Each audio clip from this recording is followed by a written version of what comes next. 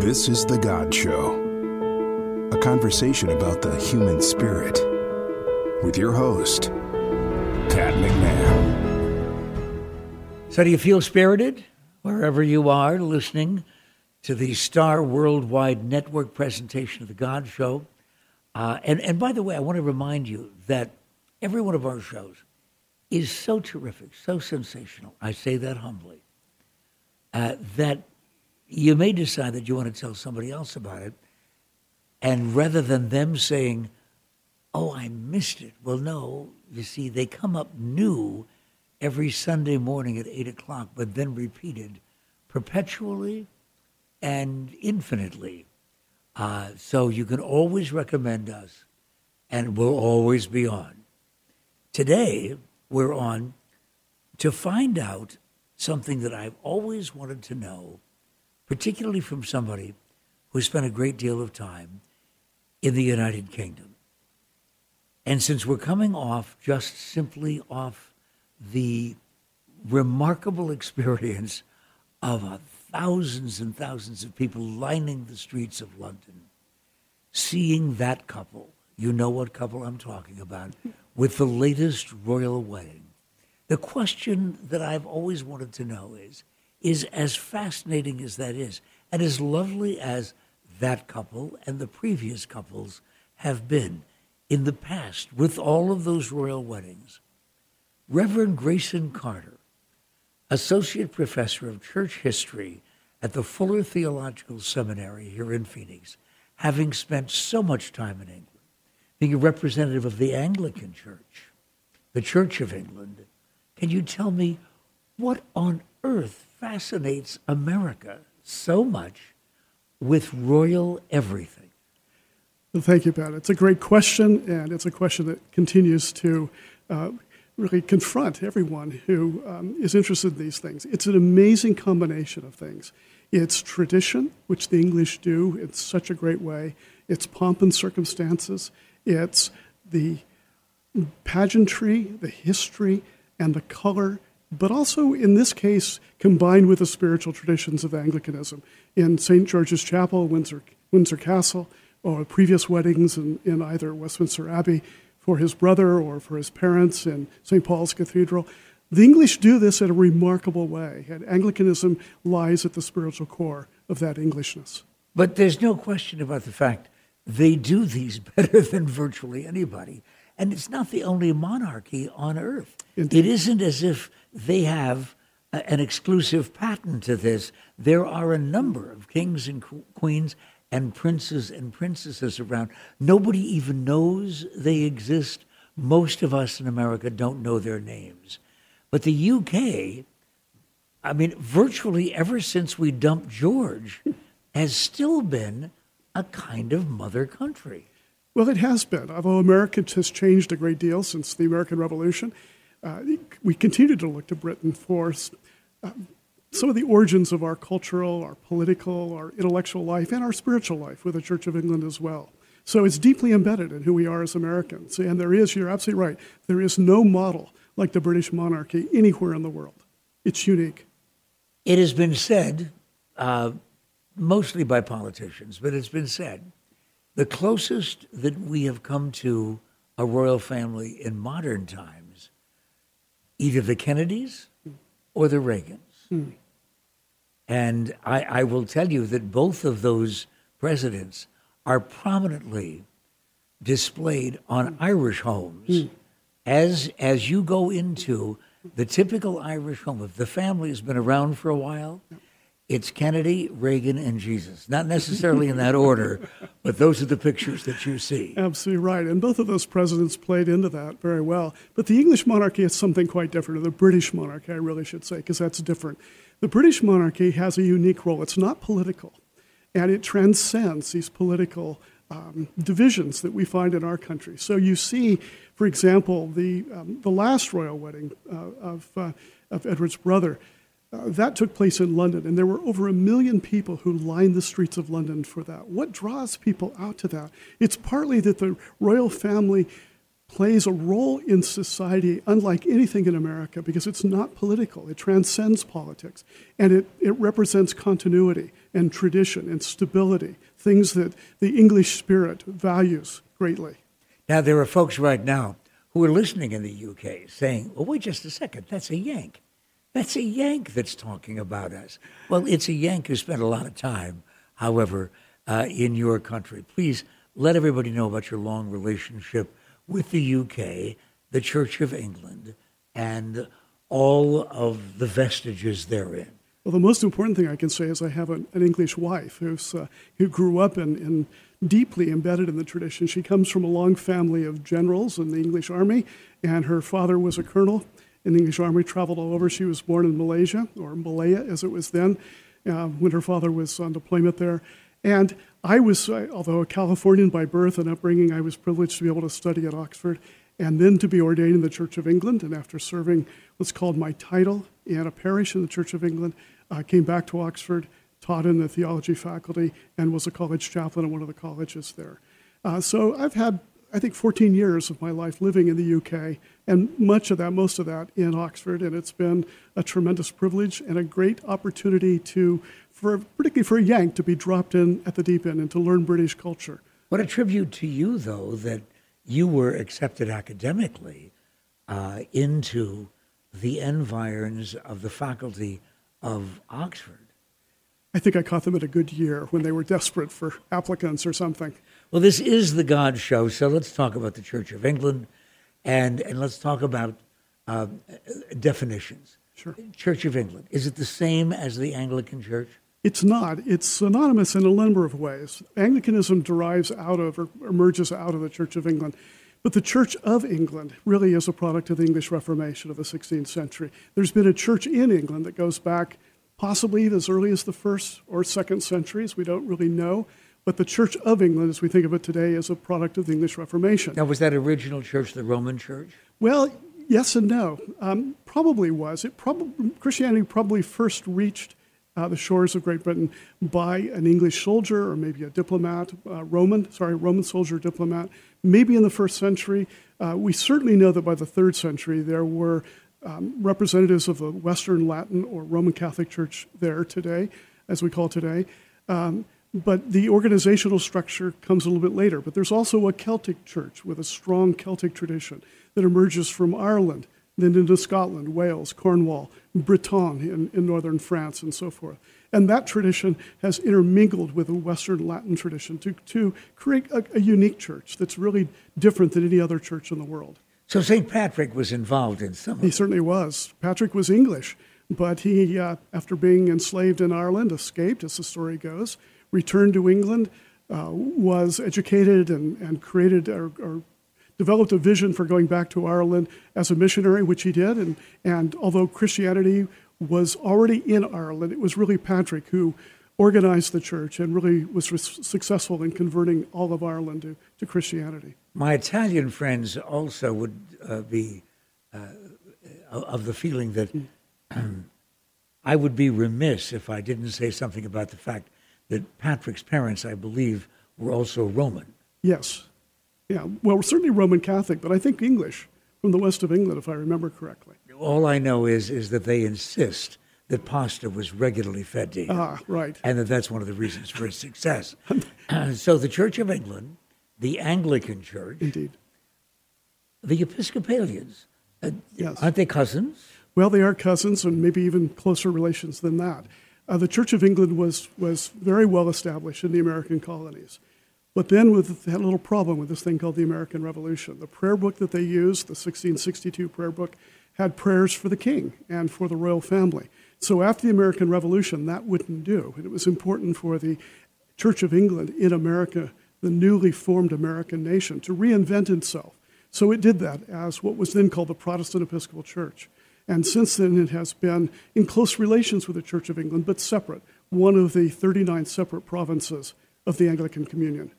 So Episcopalians, members of the Church of England, members of the Anglican Church, they are close, but they're not the same church.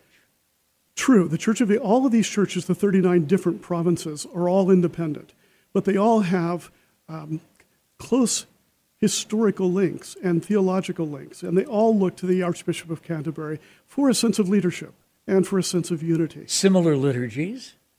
Similar, but not exact. All of the provinces have their own liturgy, and that's developed in cultural sensitivity to their own unique situation. So in America, we have a prayer book that has reflected American taste, values, and language.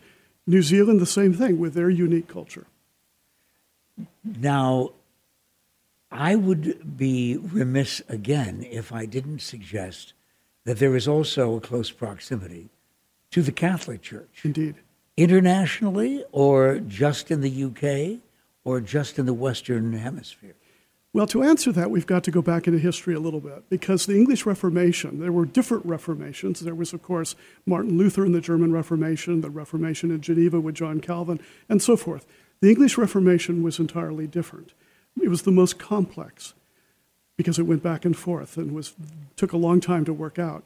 It was also the most conservative in the sense that it moved the least from its Roman Catholic cradle to creating a Protestant church that is more like Roman Catholicism than any other Catholic church. Sometimes been observed that in terms of our liturgy and our outward practice, we're very close to the Catholic Church. Now, by our, you mean? The Anglican Church in general. But in theology, we have Protestant doctrines. Now, when you're talking about, though, history, see, I love this. I love the origins of things. And when you're talking about the origins of individual faiths and individual denominations, as you said, it can get very complex. So let's go back at least to Henry VIII and that part where Catholics generally say, we remained above the fray. Talk about what happened with Henry VIII historically and the Vatican and what came from that. Well, those were difficult, complex times. Henry, as we all know, had a problem. And the problem was that he was unable to produce a male heir, a legitimate male heir.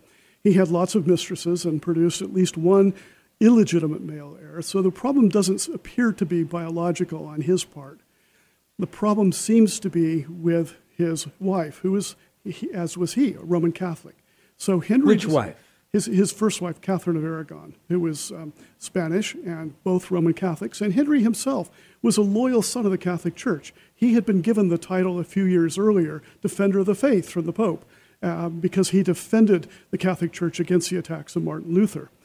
But Henry was desperate to avoid the loss of rulership, I guess, of authority to his family, the Tudor family. He did not want England to descend back into the violent civil war, which had happened just a generation or so before, in which his family came to power.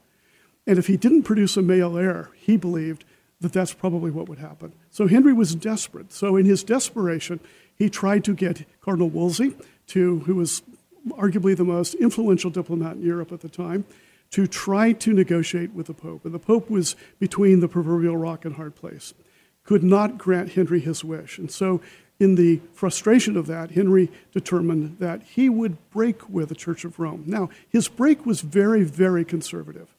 Basically, it meant enactment of something called the Act of Supremacy, which meant the Pope was no longer supreme in the Church in England.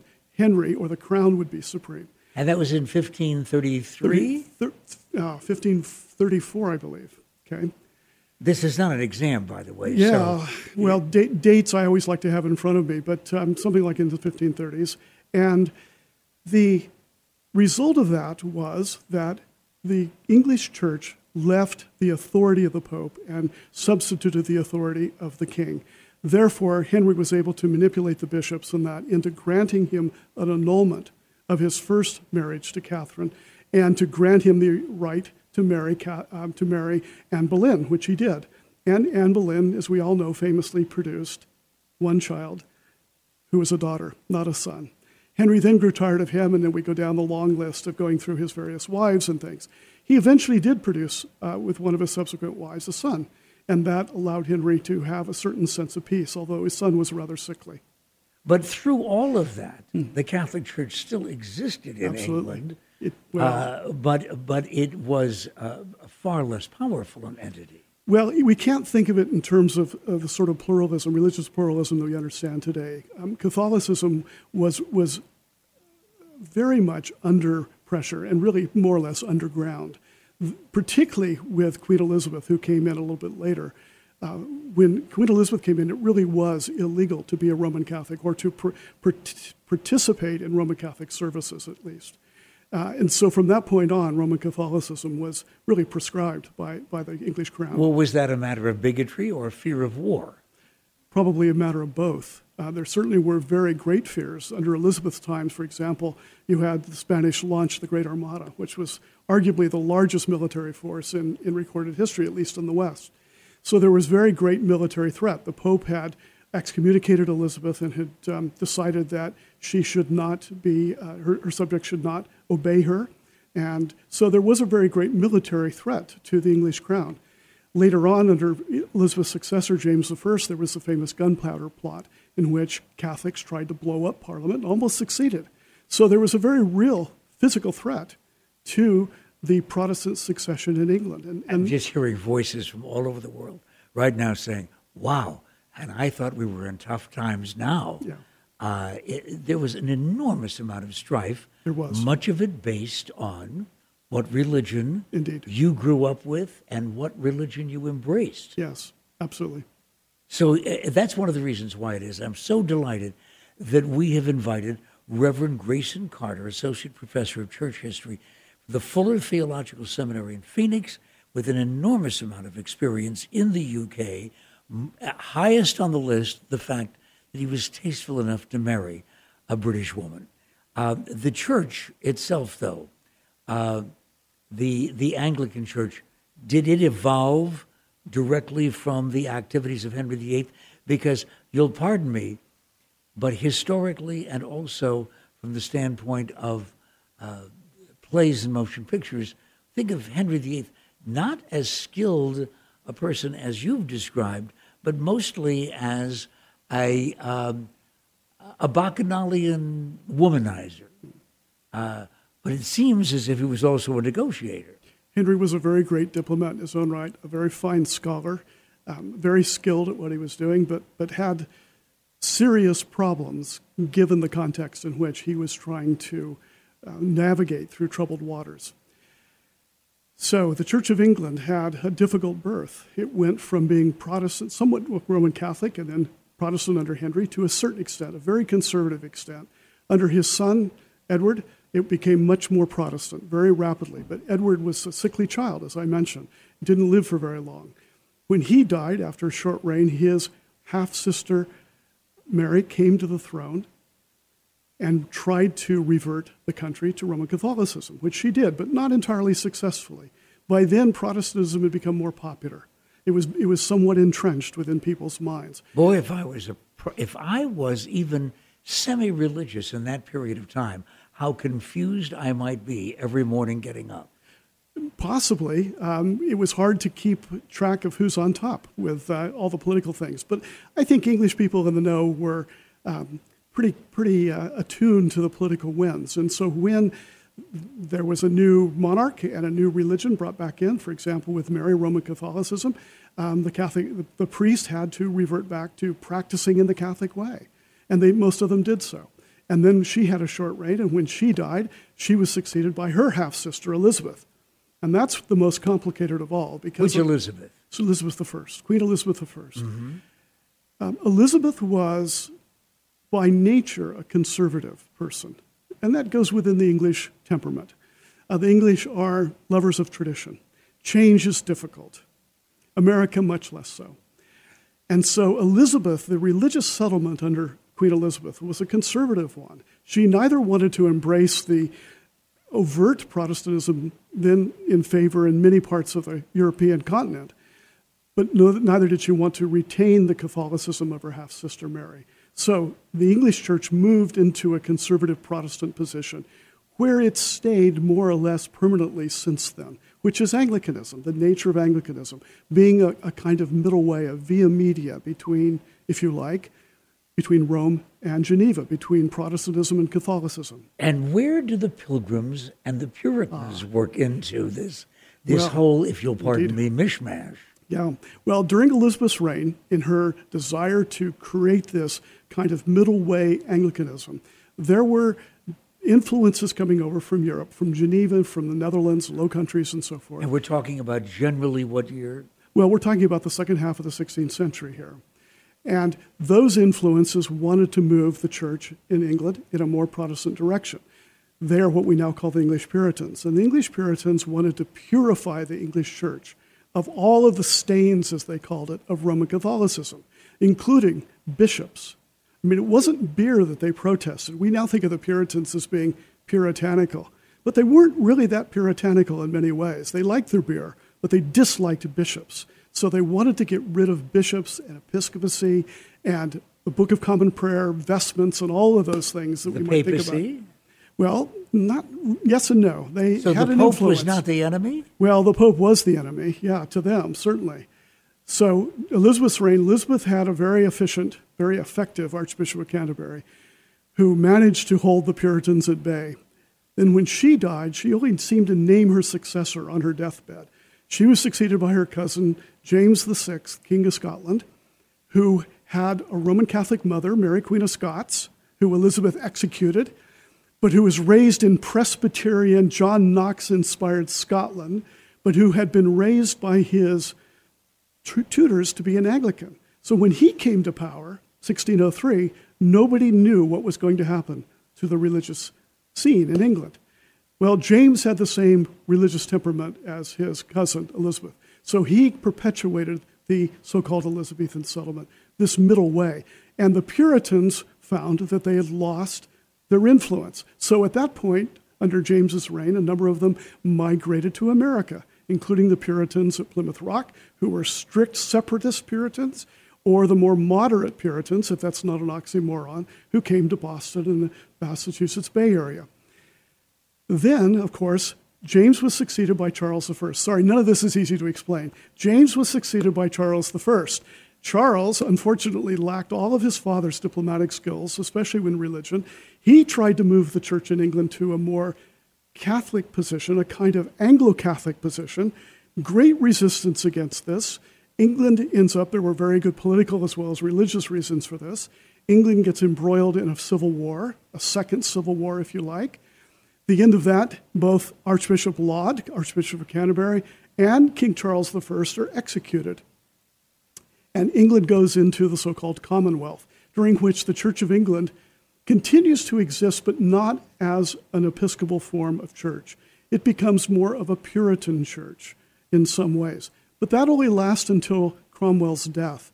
And shortly after Cromwell's death, when there's no plan of succession that was effective, England reverts back to the monarchy. They invite Charles II to come over from France and to reestablish the monarchy and to reestablish the Anglican Church in England. That all took place in 1660.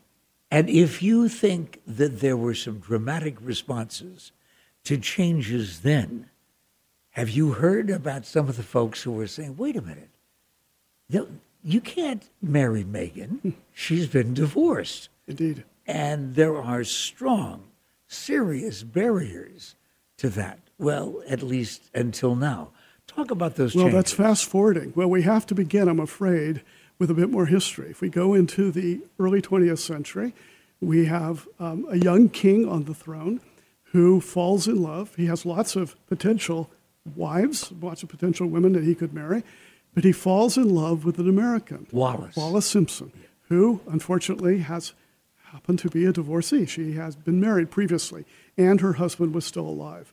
Well, now this presented not just spiritual, but constitutional problems for England, because the Church of England is an established church, and the king or queen is the head of the Church of England. Now, this is a kind of honorary or titular role, but nevertheless, it's of great symbolic importance in England. Is it, by the way, is the queen or king's position with the Anglican Church only symbolic, and is the Archbishop of Canterbury symbolic of the Pope of the Anglican Church? Well, the Queen's position is unique to the Church of England, not to the Anglican Communion, although in each of the 39 provinces she has a slightly different role or is regarded in a slightly different way. The Archbishop of Canterbury is not like the Pope in the sense that he has authority, he has influence. The Latin term primus inter pares, as opposed to primus inter alis, he is first among equals within the Anglican Communion, as opposed to first overall. So going back to Mrs. Simpson, this is a very, very complex constitutional thing. It's not simply about the church being repressive and not liking divorced people. It had to do with constitutional issues that went to the heart of the monarchy and to the heart of the established church. But so serious that we're still talking about it in America, Absolutely. And they're making movies about it. Absolutely, yeah. And it was very serious in England at the time. Divided the country. People were sympathetic to the king. But the church and mostly the politicians and the so-called establishment wouldn't budge. And so the abdication took place. Fast forward a little bit more to the 1950s and 60s, and we have the current Queen's sister, Princess Margaret, falling in love with Group Captain Townsend, who also happened to be divorced. And she then, under a great deal of pressure, was compelled to give him up because she couldn't marry him and remain a royal princess. So we have. So she would have had to have given up her title, indeed, and privileges, even though she wasn't the queen. That's right.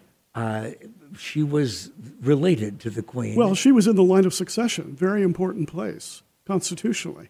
So not very long ago, as history goes, we have two remarkable instances of divorce preventing members of the royal family from marrying the woman of their choice. Was Edward's abdication, by the way, the first in the history of the UK? As far as I know, yes. Wow. Yeah, remarkable event. Well, I mean, I can envision pictures that I've seen historically of Edward and Wallis Simpson, and there are probably members of the royal family and also people who have assumed the throne that I would not necessarily recognize instantly. Yes, that's right, but we certainly recognize both of them. Wow. Yeah, very big people.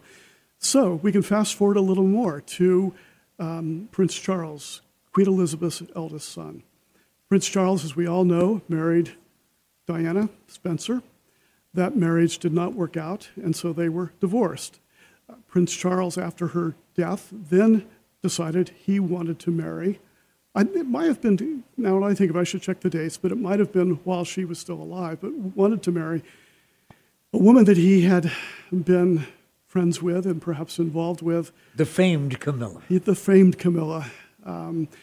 He wanted to marry her. And so when they married, they were eventually granted permission. Now, this was a remarkable change, but when they married quietly. And there was no big public ceremony like the present ones. And but he was able to retain his title. He certainly was. And that's a sign of how times have changed.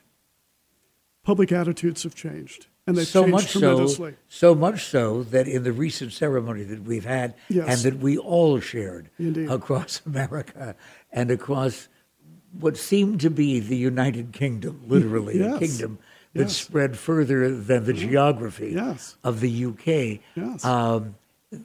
People, even in this country, said, well, wait a minute.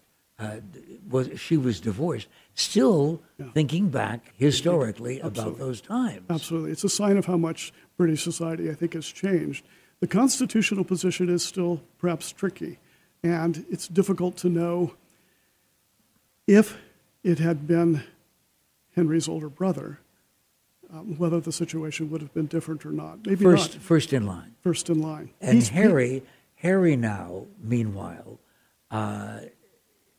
he and Meghan, right? Did they have to seek permission from the church? Or was there a constitutional ruling made about their wedding? Well, there is a provision, and it's certainly more than a convention, that they had to seek permission of the Queen.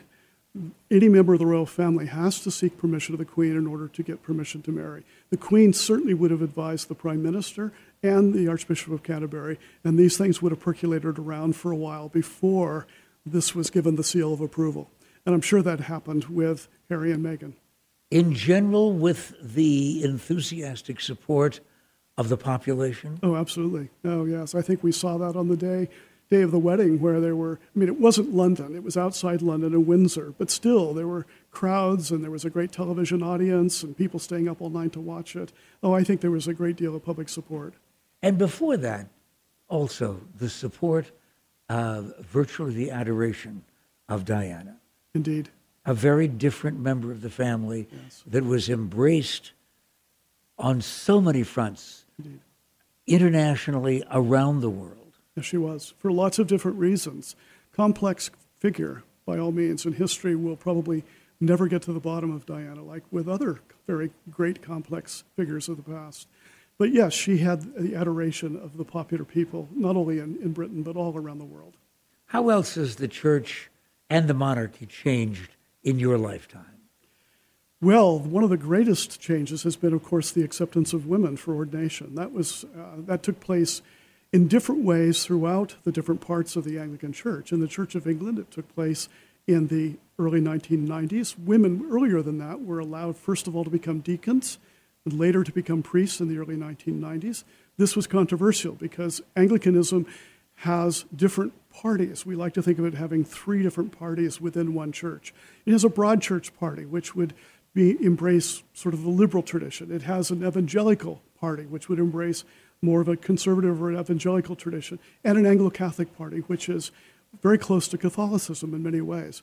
And Anglo-Catholics were deeply opposed to women, not on the grounds of gender, but on the grounds that this had not yet been approved by the Catholic Church and would become an impediment for reunion with Rome. And so there was a lot of controversy. But now women are accepted in the Church of England, Episcopal Church, and most of the churches, all the churches virtually of Anglicanism as deacons. Many of the churches as priests, and in a number of the churches and growing as bishops. That's been the biggest change. So do you think Pope Francis right now is taking a look at you folks, saying, let me find out what it is that we might be able to learn to move closer to the 22nd century? Well, possibly. I think he's got a lot of influences, and he's got a lot of balls up in the air to try to juggle, but maybe. But is that one of the biggest barriers from the standpoint of dramatic change? We've often talked on this program about Vatican II and how what seemed like overnight, at least in church time, Indeed. That Pope John XXIII and his influence changed so many of the things in the Mass, the language of the church, all of those things. But all male clergy remained the same. Indeed, and celibate. Yes, the Church of Rome is often referred to, or the analogy of the Titanic. You can't turn the Titanic on a dime, even though you see an iceberg just in front of you. The Roman Catholic Church is a very large, very old, very complex institution, and change comes slowly in difficult ways. So the Pope, I'm sure, is always gauging that. And he's had some initiatives to make some changes, and he's had to pull back from some of those because of conservative pushback, but some changes he's been able to make. I personally think it's probably inevitable, but I could be very wrong. I speak only as a humble Protestant in this way. I think we will see one day the Catholic priesthood open to more married men. I mean, there are a lot of married men today in it. Anglican converts, for example, who are married. There's a number of those around. But we will now see, I think at some point, men who are already married be eligible to be accepted for ordination. But I could be wrong on that. Again, I speak as an outsider and with some sense of humility. Well, I'm an outsider, but I was raised in the church. It's just that the church considers me an outsider because they don't necessarily want to be associated with me. I mean, it's a public relations thing with them. No, but as a longtime Roman Catholic, as an Irish Catholic, I wonder if it isn't also going to be a matter of pragmatism rather than looking at the scriptures for leadership, just simply the fact we're running out of priests. Yeah. That's been the case for a long time in the Catholic Church, and it's been long predicted. Pragmatism might win out over idealism, or ideology. I'm not sure. We'll have to wait and see. Let's talk about the Anglican Church as you represent it, Reverend Grayson Carter. I am so delighted here because historically you have put so many things into perspective for me, for our audience. But I'd like to know about the worship itself. When you are talking about the closeness, at least of some elements of the Anglican Church, the Roman Catholic Church, are vestments worn during worship service. Indeed. Well, as I mentioned, the Anglican Church worldwide, including Episcopal Church in this country, Church of England, and so forth, typically has these three parties within it, or three traditions. Are they dramatically different from one another? Well, yes and no. I mean, if you look at the fringes of any of those, they would be quite a ways apart. But most people are toward the kind of other edge of those. And so there are many more similarities than differences. But if I walked in on Sunday... Sure. Depend upon which church you walked in. If you walked into an Anglo-Catholic church, you probably would find it more resembling a pre-Vatican II Roman Catholic service than you would a present-day Roman Catholic service. You would find probably the priest facing the table, facing east in the church, with his back to the congregation. You would find incense. You would find smells and bells, as we call it. You would find vestments and that sort of thing. If you went into an evangelical church, which might be charismatic, it might be more similar to a modern-day Pentecostal church. So there's this tremendous breadth within Anglicanism. And it's the genius of Anglicanism, in my view, is that it's a church that consciously tries to hold together these different and rather disparate elements within Christianity. Not to say that, okay, if you're Catholic, we're going to push you out, or if you're evangelical, we're going to push you out. But no, we embrace all three of those traditions, the Anglo-Catholic and the evangelical, as well as their worship styles. And if you philosophically feel more comfortable with a particular kind of service, Indeed, there's a place for you. Absolutely. What about the art? If I find, for example, in the Anglo-Catholic Church, is that similar? Are there stained glass windows? Are there statues? Well, there's certainly stained glass windows in most traditional Anglican churches. You will find statues in some Anglo-Catholic churches, like Roman Catholic. You also find icons representing the Eastern Orthodox tradition. Those have become very popular now, too. Really? The art, too, broadly speaking, I would be remiss if I didn't mention Anglican music. I'd probably be in trouble with my wife as well. The Anglican musical tradition is one of the great glories of it, and that goes back into the 16th century. And we have produced some of the most magnificent choral music, and that was on display with a beautiful voice choir at Windsor Castle during the recent royal wedding. Stunning and inspiring. The music, not only that came out of that service, but of so many services, in particular the weddings that we see televised internationally. Did it surprise you, by the way, that so many American families got up at some ungodly, if you'll excuse that particular comparison, some ungodly hour of the morning to be there live when they knew they could record it themselves or it would be repeated? Well, I think it's an amazing thing. I'm not sure I can explain all the reasons for it, but lots of scholars have speculated on why we, as Americans, are somewhat obsessed with the English royal family. Maybe it's trying to return to Camelot, as we talked about with the Kennedy family, or return to something, or to grab something that we don't have within our own cultural norms that somehow is represented in the English monarchy. There's something there that really draws Americans and attracts them. Something maybe missing in our own culture. But the draw, the attraction is real and powerful. If on a given Sunday morning I did walk into an Anglican church and it happened to be an Anglo-Catholic church, right, would I recognize elements of the Mass?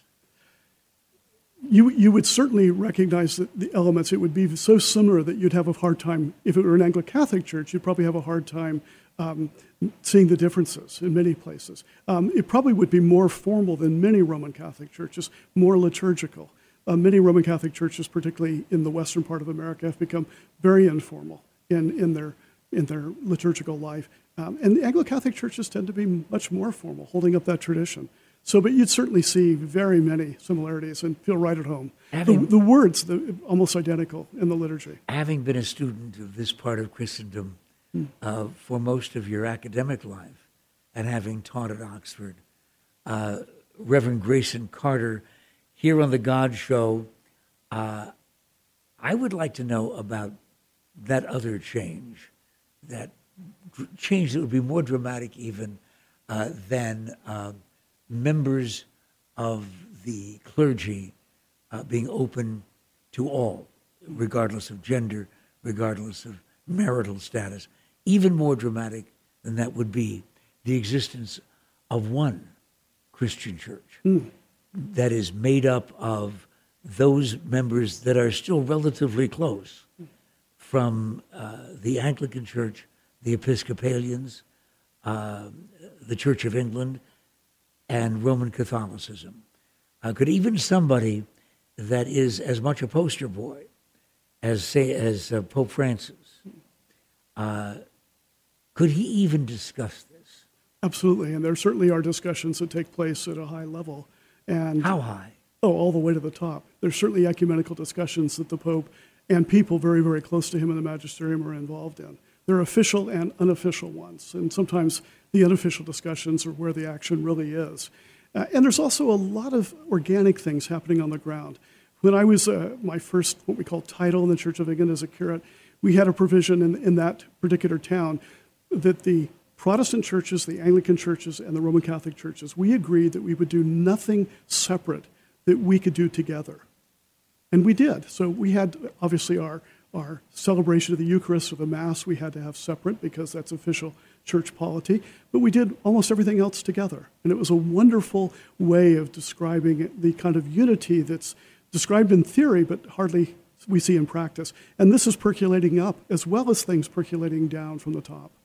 We're discussing all of this probably directly as a result of the wedding, because it then began to stimulate even more talk. It began to stimulate talk about the church buildings themselves, the discussion of the remarkable difference in the wedding ceremony, the sermon, some of the music, and the changes that have taken place, when change still is almost tortoise-like when it comes to almost every church, at least in the world of Christianity.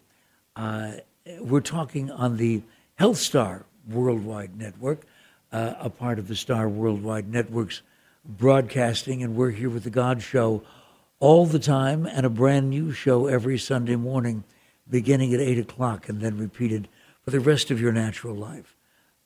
Reverend Grayson Carter, when it comes to those kinds of changes, though,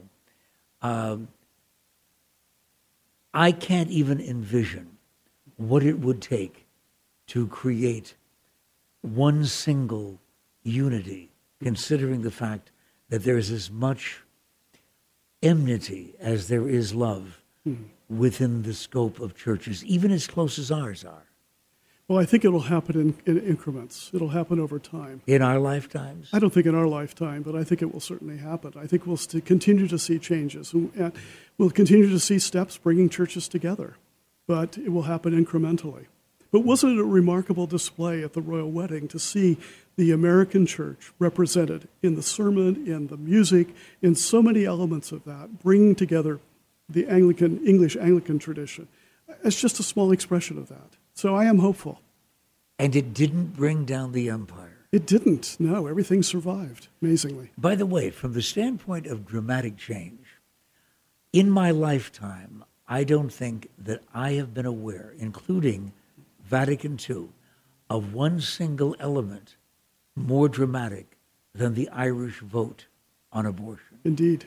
Respond to that. Well, it's complicated, and I'm not an expert, but I think in part, it reflects the decline of influence of the Roman Catholic Church in Ireland, which, if you go back a generation or two, was not quite absolute, but pretty close to it. And I think that's been influenced by the tragic scandal of the clergy covering over the abuse of children in Ireland and the Catholic Church there. And the Catholic Church has lost a lot of credibility in Ireland. So, and Irish society's changed. I mean, Ireland is part of the EU, and it's a very modern country in many ways, and it's modernized rapidly, not just in Dublin, but throughout many parts of it. And this is a reflection of that change. Since you brought it up, I really would like to pursue, at least for a couple of moments, the troubling reality that there was more scandal involved with Roman Catholic priests than in other churches, even though pedophilia was uncovered, investigated, and there was scandal in churches around the world, and not just Christian churches. But was it, at least as far as you as an academic in this field, I know you must have discussed it, was it exclusively as a result of the ruling of celibacy? Very difficult question to answer. It's a question that's often asked. I think it probably lies deeper in the DNA. I think maybe the celibacy impacts that and plays a role in it, but I think it's deeper in the DNA of the Roman Catholic Church and of other churches that have been affected, including the Anglican Church in some places. I don't understand why.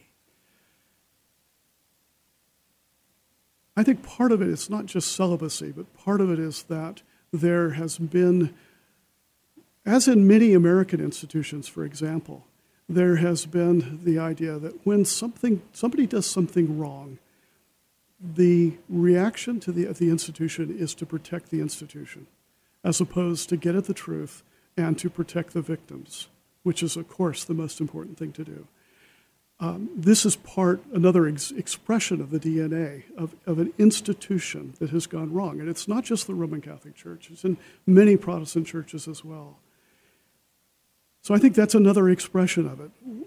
What actually implanted the DNA is difficult to pinpoint. I think there's probably many streams flowing into that point. But as an example, what we've said to the point of redundancy over and over and over again, not just within religion, but also most particularly, in addition, in politics. Well, the entertainment industry as well. And in most all recently, of those things. Yeah. The cover-up Yeah. is a great sin in itself. Yeah, and the institutional, if you like conspiracy, it's too strong a word, but the institutional reaction, almost an impulse to protect their own, as opposed to, I'm sorry, we need to protect the victims, seems to be widely spread throughout institutions, and that goes to the heart of the problem. And we find that in religion as well as many other walks of life, and it's just tragic. Religion ought to set a much better example. Are you optimistic that we're headed toward a greater example? Well, I think so, and it's tragic that it's had to happen on the backs of so many victims. I mean, particularly children. Just tragic, particularly children, but women as well, and other victims. So I think we will. I think we are certainly heading in the right direction, but I think it's a perennial problem that exists in our society. It's never going to be entirely eradicated, but I think we can certainly make steps to protect victims, to prohibit institutional cover-ups, or at least to try to prevent those from taking place, and to teach institutions about what the priorities must be when these things come about. Moving that shadowy subject into another area and perhaps another show sometime, I would like to ask you something much lighter, and that is on a personal note of preference. What do you miss about living in the UK? The pubs. The public houses, goodness me. Explain to folks who have never visited that they're not just bars. They're not bars. They're not bars at all, really, although they do have that element to them. You go there to get an alcoholic drink, but it's much more than that. A public house is a house that is open to the public. It's not a bar. It's not a store. It's not a shop. It's a house. And so it's like someone's private house that they get a license from the government, local government, and they can serve drinks. And so they open certain times of the day, and you go into this person's, at first it was their person's front room, their parlor, small little place in order to have a drink. But it's more than that. It's community. You go there to meet your neighbors. And this was particularly popular when people's houses were small and they were very crowded during the aftermath of the Industrial Revolution in the Victorian times and Edwardian times. People had small, crowded houses. And so the men, I'm sorry to say that, it was mostly the men who would go down to the pubs for a bit of male company and a drink in the evenings or after work. And that eventually has evolved into much more of a social thing, welcoming men and women. And it's a place to go and to have community. A little bit like what Starbucks originally tried to create with Starbucks coffee houses here in America, a place where you could go and have community, not a place where you just go and get a drink. That's almost incidental, although not unimportant. But that's, I would say, what I miss the most. Well, in fact, it's so important that, at least in Ireland, it's an absolute tradition. It's a ritual how the Guinness is poured into the pint. Absolutely. You have to do it right. And pulling a pint, my sister-in-law worked in a pub for a while. Pulling a pint is an art form. And if it's not done correctly, and if it's not done in the right glass, you're in trouble. And that is part of those traditional things that you were talking about earlier. And the fact that the UK in toto, that is Ireland and Scotland and Wales and England, they all, while there are dramatic differences culturally, they all do seem to hold on to the reverence for tradition. Indeed. Why? Well, they're old countries. They're not new countries. America's a new country, and American frontier was always pushing out west into the new. That's true until fairly recently in our society. We're also probably more influenced by Enlightenment ideas of progress in America and the celebration of what we call progress. So this old history, these old traditions are very important. And so in America, when we think of a decision that needs to be made, we might think, what's the best way to make that decision? What might bring the most happiness to the most people, or what's most effective? Where in England, they might say, well, how have we done this in the past? That would at least be an important consideration. How have we done this in the past, and how's it worked? And are historians themselves more highly respected there than here? I would say without a doubt. I think there are so many very fine professional and amateur historians in England that it's much more of a way of life. And so there's armies of historians there compared to America, at least so it seems. And they're all interested in various aspects of their own countries, their own cultural history. And their own families. And their own family's history. Family record, you go to record offices, local county record offices, they're often crammed with people doing family history. Remarkable. And in Ireland, every other block, there is a business that will invite you in so that you can find out about your family wherever you're from. It doesn't matter. Right. You can be Nigerian, wow, and somewhere there is a coat of arms for you. Terrific. Involving Ireland. There you go. Yeah. By the way, on that subject, before we run out of time here, it has been such a delight to visit with you, Reverend Carter. Do you see a time when the Republic of Ireland is a country without a northern division? You asked very controversial questions. Actually, the question was very easy for you to ask and was not provocative at all. Your answer, however, may be. Goodness me! Well, but I would like to know from you, because you have strong opinions. As an Anglican, I'd say on the one hand, but then on the other hand, I'll give you two different answers. Equivocation. Well, it's a very complicated question.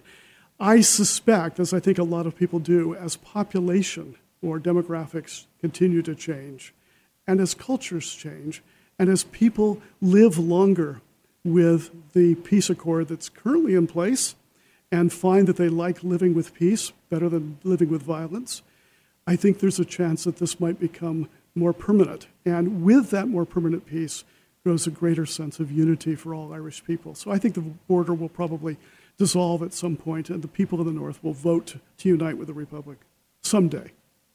I can't imagine going back to the time of the Troubles again. No. Unthinkable.